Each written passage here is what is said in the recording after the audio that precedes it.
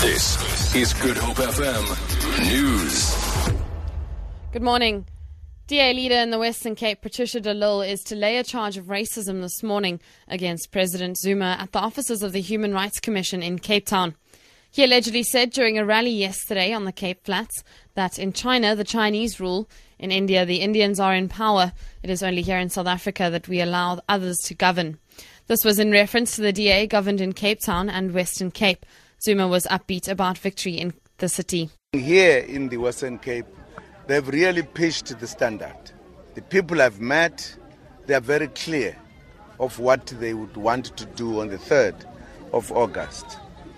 That has given me an impression very clear that it's not just a question of lowering down the percentage or the number, but I think it's a question of the ANC taking over the metro.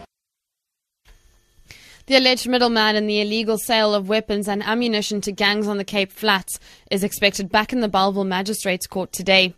Cape Town businessman Irshad Laher was arrested last month in connection with his alleged links to former police colonel Christian Prinsloo.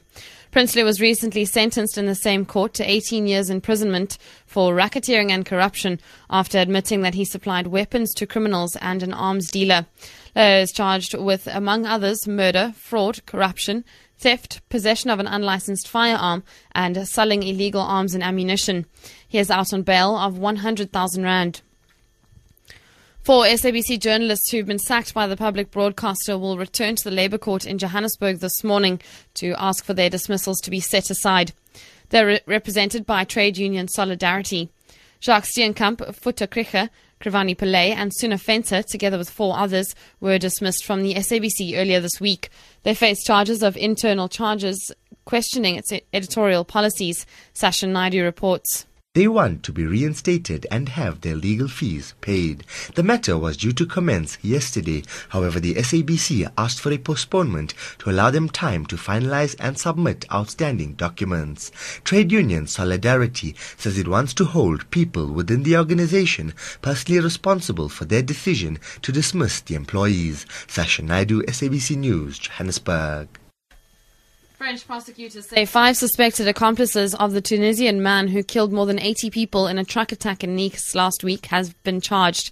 The Paris chief prosecutor says phone records show that killer Mohamed Laouej Boulel has been in regular contact with the alleged co-conspirators. Hugh Schofield reports. Among the evidence revealed by the prosecutor were pictures of the Nice promenade taken on Bastille Day 2015, in other words, exactly a year before the attack. Investigators believe that this and other indications show that Laouej Boulel was radicalized several months ago at least, and not just in the last few weeks, as had been the prevailing theory. The 5 people in custody are 4 men and a woman, none of them previously known to the police. For Good Hope FM News and Traffic, I'm Vicky McCullum.